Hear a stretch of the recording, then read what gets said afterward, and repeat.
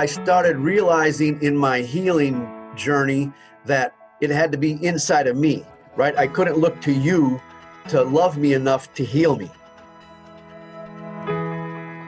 Welcome to the Juggling the Chaos of Recovery podcast, where we focus on health and wellness and overcoming all types of addictions. You're in the right place if you're a mom, dad, sibling, or caregiver who has a loved one who is or was struggling with an eating disorder or any other kind of addiction. In a time where everything seems heavy, I'm here to bring you a very real, yet lighthearted take on what the heck we're all supposed to do with our lives while we care for our loved ones who are struggling. One thing holds true throughout it all. You can't juggle the chaos without smiling. At least a little bit. Welcome back to another episode of the podcast. I am your host, Moira Gorski. Just so thrilled that you are here. Today, I'm bringing you, again, one of my friends. And, I want to start by saying someone had said to me one time when I was asked to speak on a call for the company that I work with and represent, because of my first name, Moira, she said, he said, I don't think that she just has one of those names that all you say is the first name and you know who she is. Kind of like, and then he put me in the category of like Oprah or Beyonce, which I don't think I really, measure up to there. But today I kind of feel like my guest is in the same category. You say Louie, and we know who Louie is. I'm so glad you're here with me today, Louie. Let me give, the listeners a little bit of an introduction, but Louie Sharp is here today joining me. He is someone that I've met in the networking world.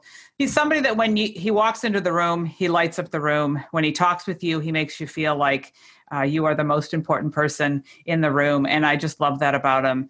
But Louie's also a national renowned world-class keynote speaker for well over 11 years. He has been seen on NBC as well as delivering lots of keynote speeches to different companies such as DuPont, Edward Jones, just had a lot of stage experience, even with Jack Canfield. He's a Marine, a former Marine. Again, he has owned many different companies. He's a successful business owner. He works with cars. He works with leadership, self-confidence, success. I mean, Louie is a big deal, and I'm really super excited that you have joined me today, Louie. Thanks for coming on my podcast. Well, you're quite welcome. I'm excited to be here, and I can tell you, Moira, that it's hard to make me blush, but you just got it done. Well, yay! Yeah, you are, again, you're one of a kind, and I'm blessed to know you. And I always start the podcast out, I know people, and then I get to talking with them. I talk about my mission in this podcast of sharing people's stories and helping people feel like they're not alone in their struggles. And people then start sharing their stories. And you did the same thing with me. You said, let me come on and I'd love to share my story with you and with your listeners, and maybe I could help someone. So I never knew that about you, the things that we're about to hear today. But again, just very blessed that you are open and brave enough to share your story so that, again, we can help others feel like they're not alone, and perhaps gives them some tips and some great wisdom into how that they can really move past the struggles in their life to live really their best life. So let's start at the beginning. Let's start with your story. I know that there's addiction there, there's abuse there. Again, we don't talk about all of the difficult, awful lowlights and things like that, but just things that things that you learned through that, the things that you feel comfortable sharing that you think would be great for our audience to hear. Sure. Thank you. Well, let me start by saying you make it easy, and this is a safe place, right? Because of your personality, and you play full out from your heart. So at this point, I've had enough healing where I can talk about any part of my journey with candor and the hope that it would do just what you said, right? Show somebody else that you're not alone, there is possibilities, and there is a light, right? That we can, there's a way out of the darkness. And so with all that being said, one of the things that I want to you to know is that, so I'll go back to probably around the second grade, I guess is when it started. My mother and father were divorced, and we were living in Arizona at the time. And my mother got custody of us. It was the 60s, obviously. And what happened was she hired a babysitter because she was still working full time. I'm the oldest of three boys. So she hired a babysitter, and she took me outside with the babysitter, had me cut a branch off of a tree and then trim the little branches off of it, and then gave that stick to the babysitter and said, if he doesn't behave and take care of his brothers and clean the house and do all the things he's supposed to do, you have my permission to beat him with this stick. So the babysitter not only beat me with that stick, she sexually abused myself and my next youngest brother in the second grade. This went on for a couple of years. My dad remarried and he moved to Chicago. And so he saved all his money and we went to Chicago to visit him in the summer. He had us 2 weeks.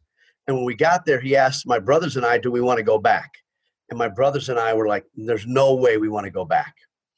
So my dad had hired an attorney. He takes my mother to court. My mother flies in from Arizona. They put me on the witness stand. At this point, I'm in the fourth grade. And so they just asked me the conditions we were living in, right? And so at this point, my mother had been having sex with literally all kinds of men. I would often wake up in the middle of the night with her either having loud, violent sex or her having loud, violent fights with this parade of men that were in and out of our apartments. We lived in these like cheap rundown apartments.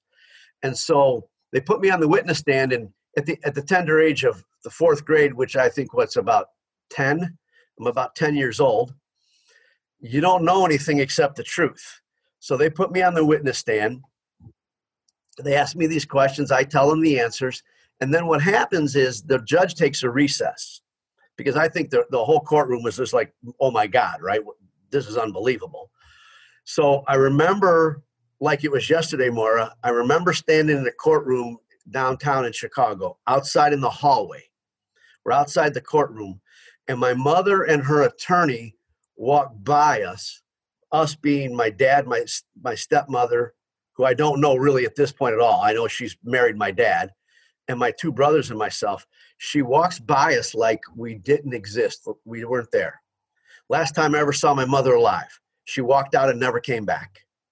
Never heard from her birthdays, Christmas, never heard from her again. She's since died. She went back to her side of the family, which was living in Arizona, told her side of the family that my dad had kidnapped us and taken us to Canada because my stepmother was Canadian. So that's where I think she got that idea. Told her whole side of the family that my dad had kidnapped us.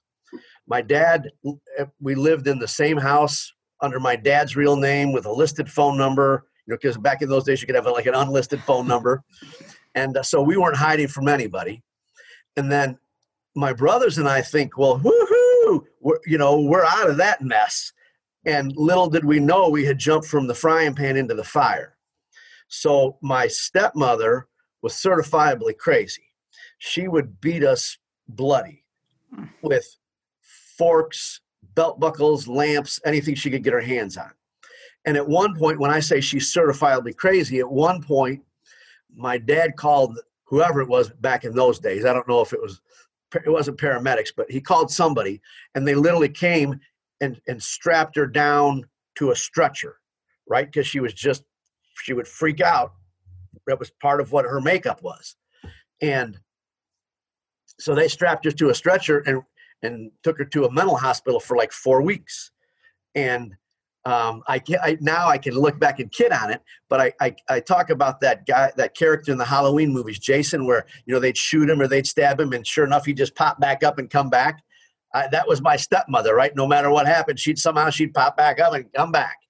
And so that went on pretty much even from the time we moved in with her. So that was, my dad got custody of us between the 4th and 5th grade.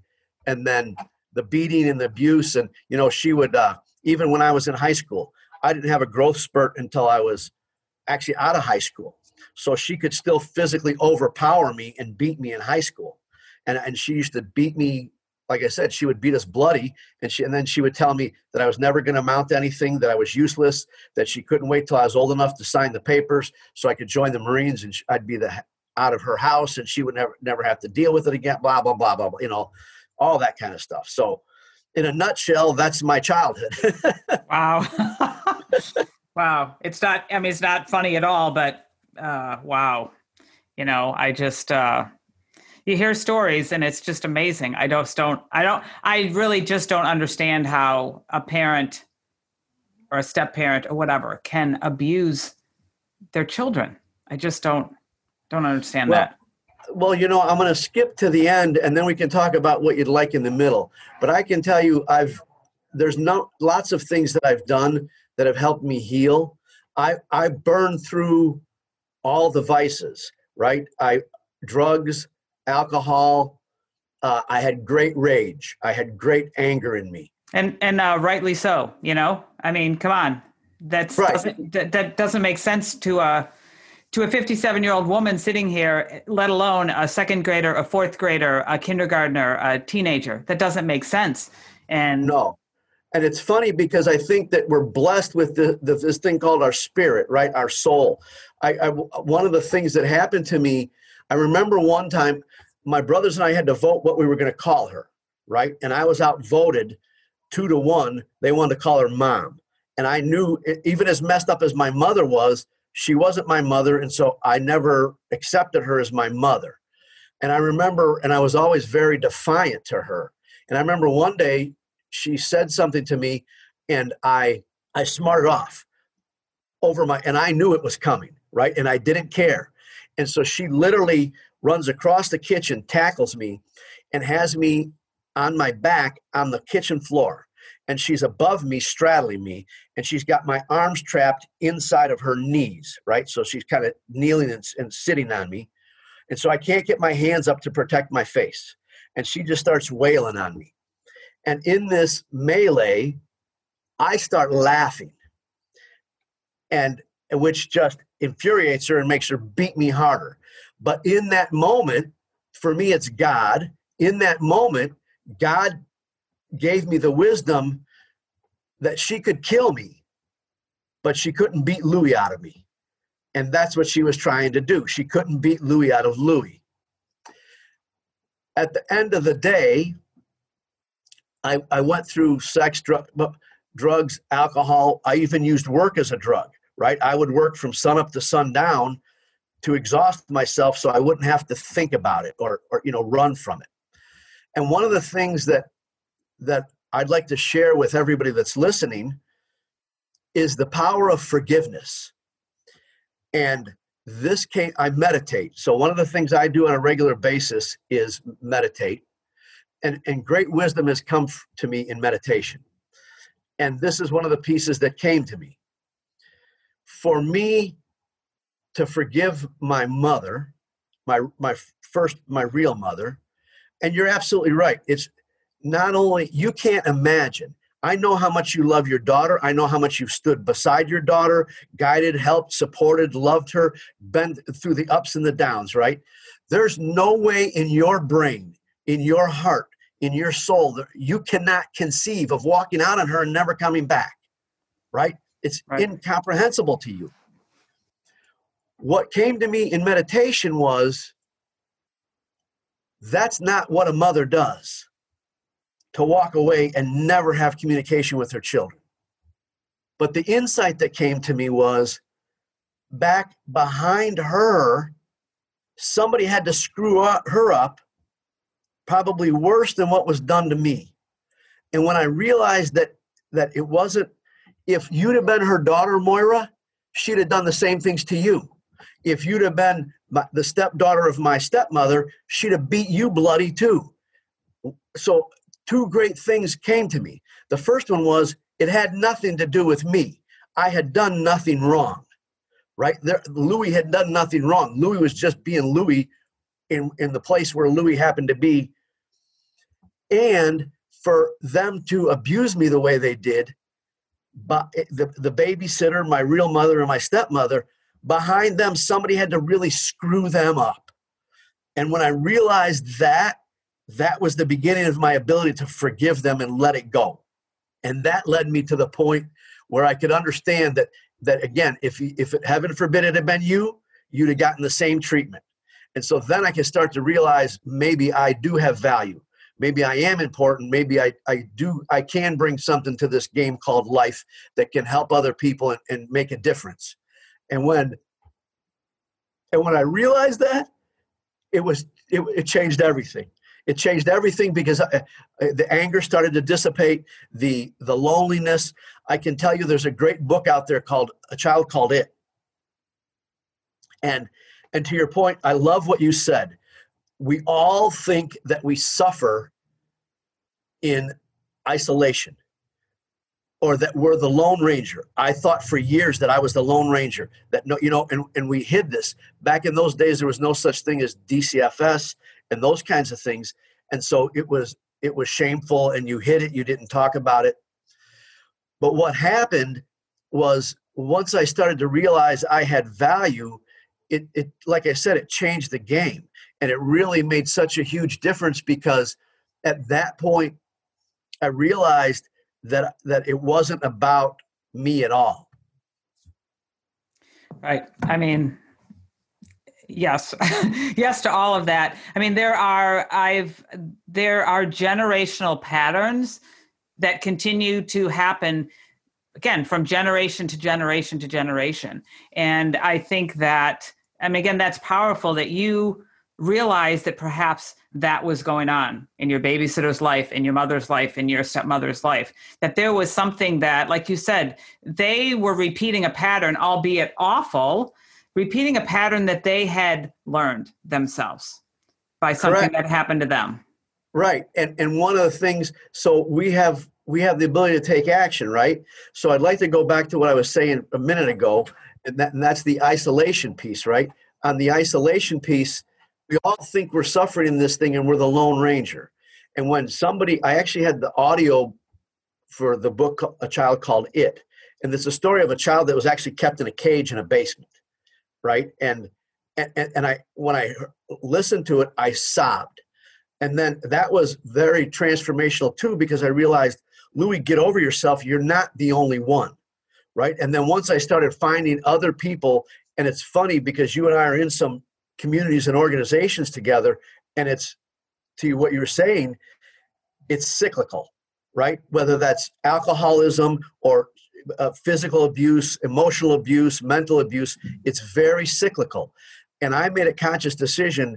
I have no children of my own, and I didn't. And when I was in those years where, and I felt much like a woman might feel, where you go through those years where it's the years to start a family and have children. I consistently and consciously decided not to have children because I still wasn't ever confident that I was strong enough or healthy enough to break the cycle. And so I thought, I can break the cycle. I'm not going to have children. And by not having children, I've broken the cycle. And then as fate would have it, I was blessed with children from a marriage that were previous, a different father. And both of those children at some point came to me and had a better relationship with me than they had with their own father. But that's because I had started my healing process, right? The journey back to my wholeness, if you will, or the illusion that I wasn't whole and getting back to it. Yeah. Well, and I think being a mother is one of the most wonderful gifts that I have been given in this life. And I'm excited for you, or, that makes me feel good about you, because I think being a parent and having, being able to love a child and have that relationship with a child is just really pretty awesome. And the fact that you've had that opportunity. But again, the key piece in there, you had started your journey, right? You had started your healing journey so that you felt like you could show up as a stepfather. I'm just putting words in your mouth here, but that's what I think you're saying, is that you were healing and you were taking care of yourself in those wounds. And so you were better able to show up in that, be it that your own kids or someone else's kids. Yeah, that's very true. And I think you touched on something right there more that's really, really critical, is that I started realizing in my healing journey that it had to be inside of me, right? I couldn't look to you to love me enough to heal me.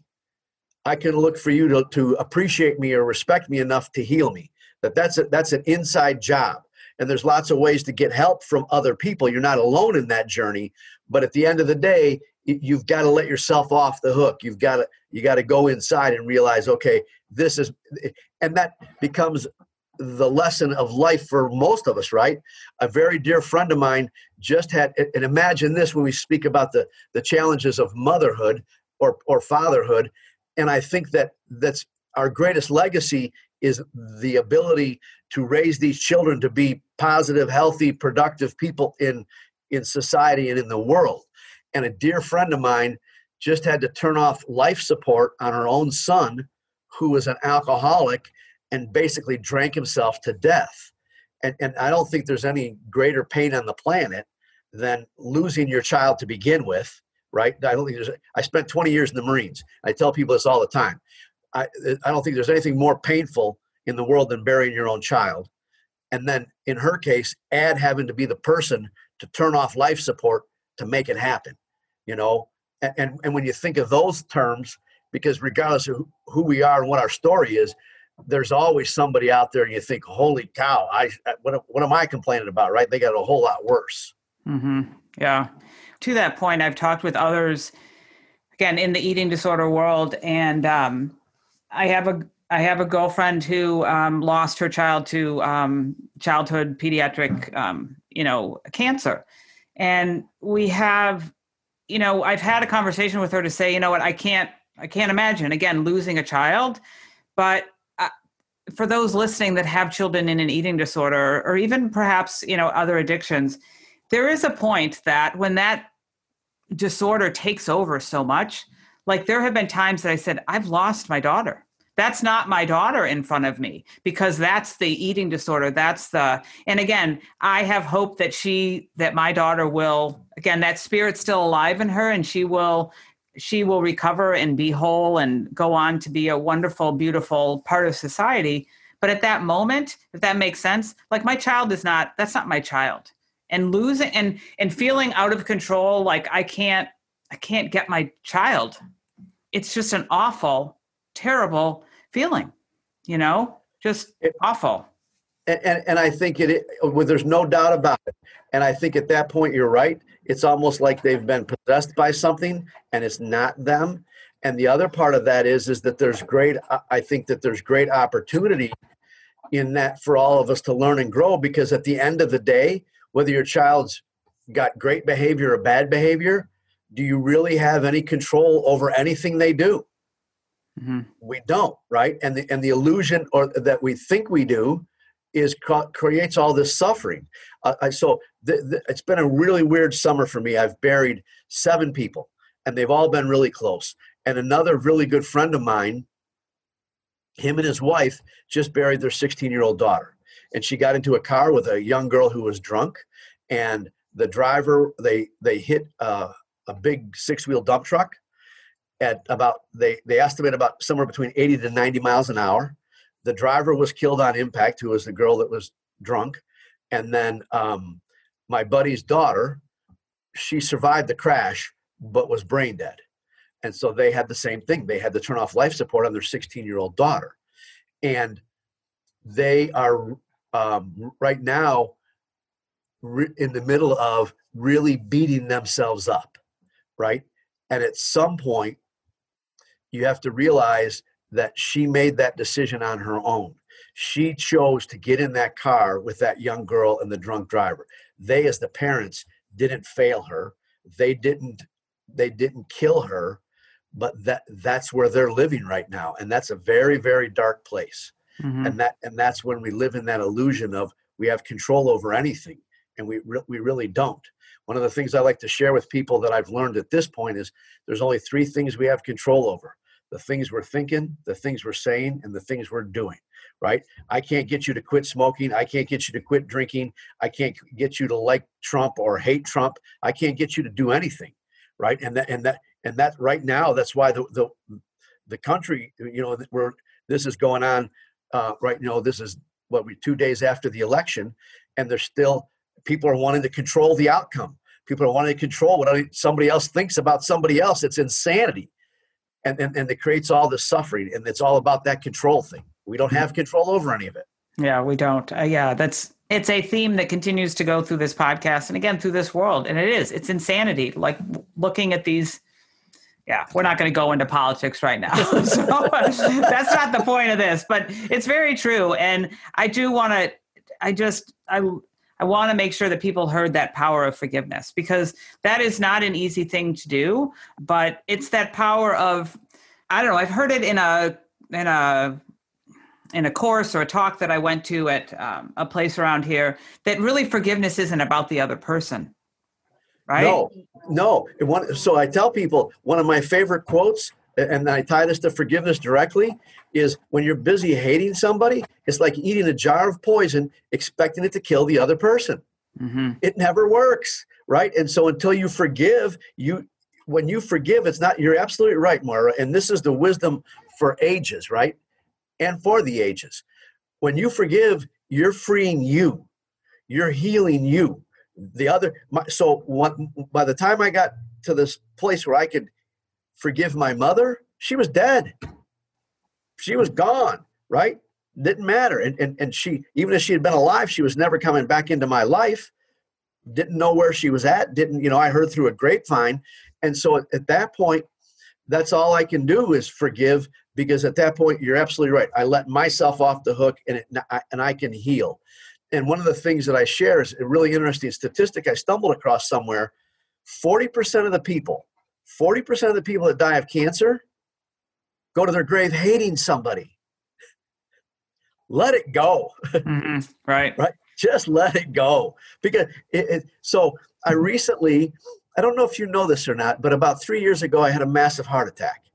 In that experience, one of the things that came to me was, we take nothing with us. Right? If I drop dead today, am I taking my guitars with me? No. Am I taking my businesses? Am I taking you? I take nothing. I'm going to go out the same way I came in, mm-hmm. kicking and screaming, but nothing goes with me, right? Right. and so what are we worried about? We freak out. One of my favorite things I love to ask people is, tell me one thing you worried about that killed you. Nothing. We've lived through all of it, and the stuff we don't live through, it kills you. You got nothing to worry about anymore. You're dead. Mm-hmm. Yeah, I know. It's a great attitude to have, and sometimes it isn't easy. But I wanted to say something that made me think of it when you're talking about the people with cancer and being angry. There was a book that I read years ago, and I don't think I have a copy of it, but I don't know. I picked it up because I'm a nurse and I love to read anything medical if it's not too, if it's not too detailed. I love to read. And so it was called Gray Matter. And it was about a physician who started to pray with his patients. And it was so powerful, like what happened.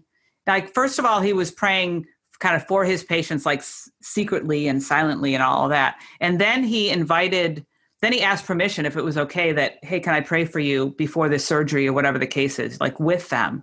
And not only did it help him, but he saw that power of forgiveness with his patients, to the point that, again, this was many years ago, but what I remember is one of his patients, he was a neurologist.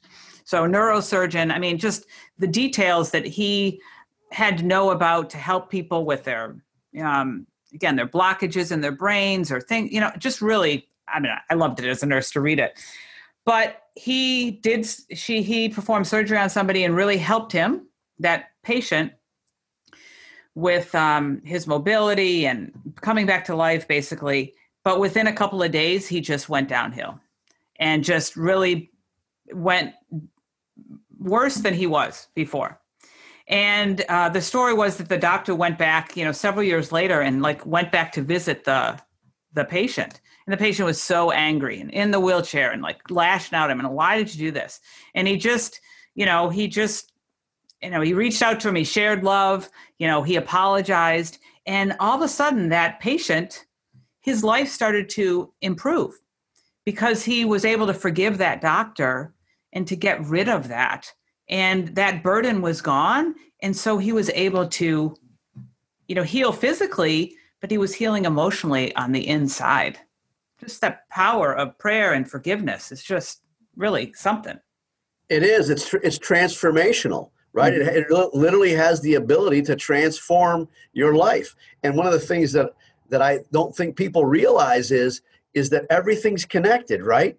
And so you can't be hating somebody or wanting to be revengeful or get even the score, those kinds of negative thoughts, and not realize that it's affecting your physiology, mentally, emotionally, physically.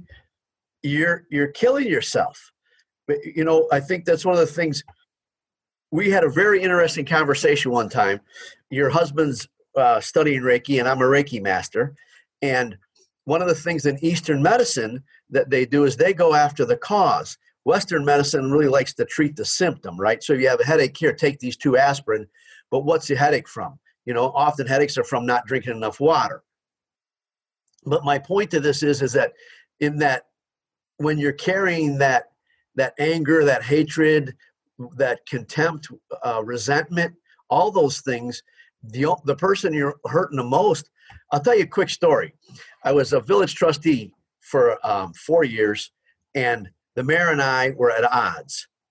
And so I got to a point where I hated him. And I mean, I hated him.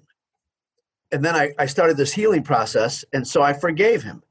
And we were at some ceremony that, village officials, it was a new park, and we were dedicating the park. And so him and I were both there early, and he starts to walk by me, and I say, "Hey, Charlie, I'd really like to apologize. I'm done hating you." And he looked at me like it was he didn't know. He didn't know I had been busy hating him. He had been living his life like nothing was wrong. He didn't care. He put his head on his pillow at night and slept like a baby because he wasn't even aware that Louis Sharp was busy hating him. And so you're absolutely right, Moira. When I forgave him, I let me off the hook because it wasn't affecting him at all. Mm-hmm. Yeah. Yeah. What about your, I mention relationships because again, I'm a mom and have somebody that's struggling in my life. I mean, I know you said you forgave your mother. I mean, did you reconcile with your father or your stepmother or how's your relationship with your brother? Again, these are questions that would go on a lot longer than our podcast. But again, sometimes people say, well, again, I'm gone on with my life and I've just forgotten about my father or whatever. And I mean, did you forgive your father or how was that relationship? So my father died when I was fairly young. I was grateful that my father came back and got my brothers and I. It's powerful in that I was very grateful that he saved me. I never came to terms. At one point, my stepmother beat me really bad one day and threw me down the basement steps, and then came down the steps, drugged me back up, and then sent me to my room to think about what I'd done wrong one more time. And so I snuck out the window. It was the summer. I went around. I had a paper route. I took my paper route money, went around, got my bike, and ran away from home. And the second day, the police caught me and they brought me home. And on the drive back to my house, they asked me, why did I run away from home? And I said, I'm tired of being beat bloody for things I didn't do. I didn't do anything wrong. And so they stayed with her there till my dad came home. My dad came home. They went far enough away where I couldn't hear what they were talking about, but I could hear they were talking. And then when their conversation was over, they got in the car and left. My dad and I went in the house. The beating stopped for about 2 weeks. After that, they went on. When my mother divorced my dad, one of the people that she was screwing around with was an attorney. So my dad at one point was so poor that he literally, and when I say a shack, he lived in a one-room shack that he rented from this old woman, and this old woman would make him cheese sandwiches, 2 slices of bread with a piece of cheese in the middle of it, nothing on it. So he'd have something for lunch. And so I think that my dad, I never had a chance to figure this out with my dad, but I believe that my dad stayed with my stepmother because he wasn't about to be broke one more time from a divorce and a battle over kids and that kind of stuff. My brothers and I, and this is much to what you're talking about control and stuff. My brothers and I'm so grateful for them because without them, I couldn't have survived my childhood. We just bonded in a way that, much like the stories you read about people in prison camps or prison, that kind of stuff. Without my brothers, I couldn't have survived my childhood. But unfortunately, At one point, both my brothers worked for me. Both my brothers stole from me. I fired both my brothers, which made me the bad guy because they were stealing from me. Both my brothers are still have issues with drugs and alcohol. They refuse to talk to me. Same thing. I've forgiven them. I bless them. I pray for them, but they're no longer an active part of my life. And again, like I said before, we have a choice, right? We have a choice to keep hating, or we have a choice to start letting it go and forgive. And it's the same thing with them. I understand that the things that they did to me, I heard this from Jack Canfield about 15 years ago, and it still resonates true. Everybody's doing the best they can with where they're at, with what they know. If they knew something better, they'd be doing something better, but they don't know anything better. So they take another drink, they take another hit on a marijuana cigarette, or cocaine, or I don't even know the drugs these days. So they don't know any better, and they're still busy killing that pain, right? They're still carrying that burden of what we live through. And so it can't not have an impact. And then the power and the beauty of this is then I get in relationship with people like you, right? And I would say the same thing of you. You vibrate very high, and it's very difficult not to be around you and not be more joyful, not be more excited, be more enthusiastic, not be more inspired. And so and that's again a choice, right? We can hang around. This is one of the things I learned, and you and I could go on and on. So when you need to cut me off, you let me know. Right. But one of the things I realized in the Marine Corps was, and we tell this to our kids, the old birds of a feather flock together thing. I was literally all over the world in the Marines in my 20 years. And it didn't matter where they sent me. Wherever I ended up, all the guys that were drinkers hung out together. All the guys that were cheating on their wives hung out together.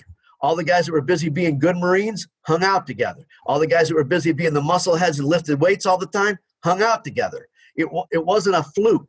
And so if we're hanging around with people that are sucking us down, you got to get out of that pool. Mm-hmm. Yep. That's true. Absolutely. Such great words of wisdom. What do you feel has really been the most helpful in it sounds like you've read books, you've prayed, power of forgiveness. What do you feel like has been the most helpful for you as you've gone through this journey to, again, arrive where you're at today? I think there would be probably 3 or 4 things. One of them is meditation. Another one is I was blessed to come across 3 different things. I don't know if you've heard of Ho'oponopono, which is all about forgiveness. I was led to that.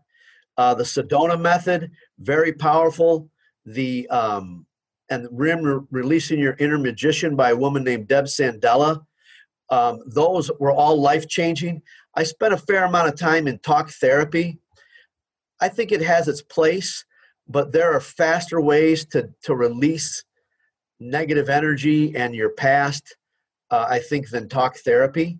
And those were some of the ways I did it. Meditation, the Sedona method, RIM with Deb Sandella, Ho'oponopono, and then being in group. At one point I was in an AA group for sex. My drug that I ended up on was sex. I could quit alcohol by myself. I quit the drugs by myself. I couldn't quit the sex by myself. And when I was in a room, and this is what we were talking about before, we do none of this in isolation, right? So in AA, at some point you have to tell your story. Well, through that group, I realized that every man in that room had a screwed up relationship with their mother. Every one of them. There wasn't some fluke that only one of us had a bad relationship. All of us had bad relationships with our mothers. When you look at now, and I'm not saying that what like a John Wayne Gacy or Jeffrey Dahmer did was right, but both those guys, go back and find out about their mother and their relationship, all messed up. And that's to what you were talking about before. In community of people, you're not alone. And there's people that have suffered what you've suffered, some of them way worse than what you suffered. But there's healing in that, because there's this camaraderie of, you can talk about it and they get it. They understand it, right? One of the things I like to do that I think is a great analogy is like trying to explain sex to a virgin. And until you have sex, you really don't know what it's like, right? Well, until you've been beaten bloody, you really don't know what that's like. But when you're in a room full of people that have been beaten bloody, then it's really easy to relate. You start to connect on a way that's very deep and profound and healing. And you realize that there is a way out, and there's people there to help you. Mm-hmm. Yeah. You can let your guard down and feel like, again, that you can open up and be okay with not being okay when you have others around you that they get it. I mean, some people, my friends will say, well, how can you just, like, with everything that you got going on with it? I'm like, you know what? I have found, one of my teammates asked me that the other night. I said, you know what? I do a lot of self-care, and I connect with people in support groups, and I take care of myself, and I do a lot of these same things. You know, I pray and I meditate and, you know, let it go and all of those kind of things. I don't know what the Sedona method is, but I'm going to look into that. But, you know, again, you've got, I think part of hopefully what people are hearing is you've got to get yourself around people that understand where you're at, so that you can feel, again, that you're not alone, that you're not that lone soldier, and that power of community can really help to heal you. And yeah, I'd agree. And I'd like to reiterate something I said about you at the beginning, Moira. All those things that you're doing, all those things that I'm doing, it now makes us a safe place, right? Because people feel that. I share this all the time. People feel you long before they ever hear you or know you. They feel you. And you, by being you and making your journey and continuing to do the work, I came on because of you. Because I knew I could come here and not be judged, and it was a safe place, and I could talk about everything I've talked about freely, right? But that's a space you've created for, and so guess what Louie's been doing through this little interview, this conversation. Louie's been healing. I can't not heal in a space with a person like you, and I can't not, the more I tell my story, the more my story's out of me, right? And the more I get to heal. It's a continuing day-to-day ongoing process. And that's why what you're doing and what you continue to do is so important. And if your listeners take anything away from this, they have to take care of themselves and heal themselves, because at some point they're going to be that port in the storm, and they don't know who, right? And sometimes it might just be a hug or a smile, and it changes somebody's life. But you have to be able to resonate up at that place where you're the safe spot now for somebody to go find some refuge. Mm-hmm. Yeah. Well, thank you for those kind words about me. I appreciate that. Again, I felt very led by, you know, I believe my God to say, you know, I got to go start talking about this.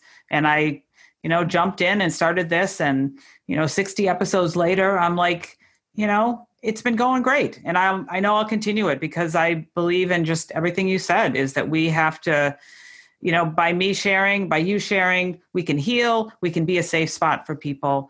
And, you know, we can be that light for others. Again, we could talk about a lot more things, but I know we both have work to do. You know, I know that you do some great things. You're a wonderful speaker. Again, you work on cars. I mean, where can people find you? I'll put it all in the show notes as well. You know, I guess, where can people find you? And I think I know the answer to this question, but what are you most excited about that you get to do every day? So they can find me at Louie at The Gifted Leader. That's all spelled out, thegiftedleader.com. They can reach me there if they want to reach out. And the thing that I get to do every day that I'm always excited about is make a difference. I think people they think it's got to be some grandiose thing, right? That if you're not Mother Teresa or Gandhi, you're not changing the world. Nothing's further from the truth. I think that, you know, hugging somebody, smiling at them, I'm really passionate about, and you've seen me do some of this, about really helping people. I think our businesses are our gift to the world, right? We're servicing people, giving them products. And what I'm really passionate about is helping people become so successful that they now have more money to go make a bigger difference. You know, one of the things I tell people is, if you had everything you needed, Moira, and you needed no money for the rest of your life, and I gave you a check for $1 million, you don't have to think about who you're going to go help. You already know, bam. And so my goal, what I'm really passionate about, is helping businesses grow so that they can be doing that kind of charitable giving, and you go help those that are less fortunate than people like you and I who've been able to come out of the darkness. Mm-hmm. Yeah, that's great. Just so honored that you felt like you could come here and share your story. And again, I've been blessed to be introduced to you, to meet you, and spend time with you. And I just love you as a dude in my life. I just really, really am grateful for that. So thank you for being with us today, Lou. I really do appreciate it. Moira, it was my honor, and I'll touch on this on the way out. I love you too, and I think that it's beautiful that we can have us as an example for people that it's completely possible to love another person, specifically of the opposite sex, with no romance or sex, any of that stuff in it, right? It's still possible for men and women to love each other, and that's what's made this relationship so amazing. We've probably never told it to each other, but we've sure felt it for a long time. I mean, I just felt that, and I had to share that. It came up. I'm like, but that's, again, I get choked up about it. When I find people that I can be authentic with and that fill me up, and that I feel like perhaps I've given you a gift today. Again, a gift of healing. And that's that feeling inside, and it doesn't have to be, like you said, it's I believe it's love, and it's my heart opening up and saying, wow, I just love being connected with you, and I love all about you. But it isn't about sex. It's not about, okay, we're going to hook up. It has nothing to do with that. And that's been a learning journey in my life too. And I think many others, when they have relationships, male and females, that blur those lines, that step way over those lines of, again, that's a podcast probably for another day, but they blur those lines of like what a relationship's supposed to be like, and that we can love each other and not be wanting to jump into bed or not hurting each other. We can love each other just authentically for who we are, and who you are. So, right. Yeah. There you go. All right. So there you go. So let's finish up. And again, thank you to the listeners. Again, this was tremendous, beautiful conversation. I so appreciate it. And again, I'm sure that the listeners have gotten value from it. Again, I'm so grateful that everybody comes back to listen. I hope that there's lots of sharing of this, because there's some great nuggets in here that can help others. And again, in the end, we want you to know that there's power in forgiveness. There's power in loving yourself. There's power in sharing your story.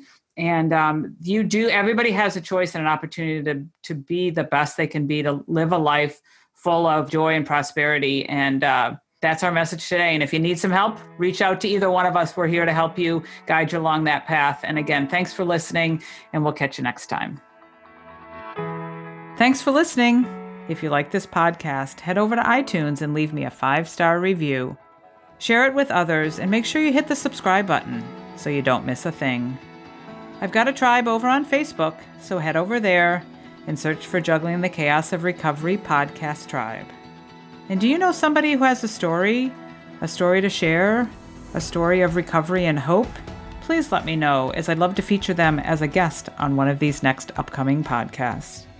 And perhaps you're looking for a community of like-minded, collaborative, and supportive people who cheer each other on as we strive to improve our lives. If that sounds like something you've been looking for, schedule some time with me.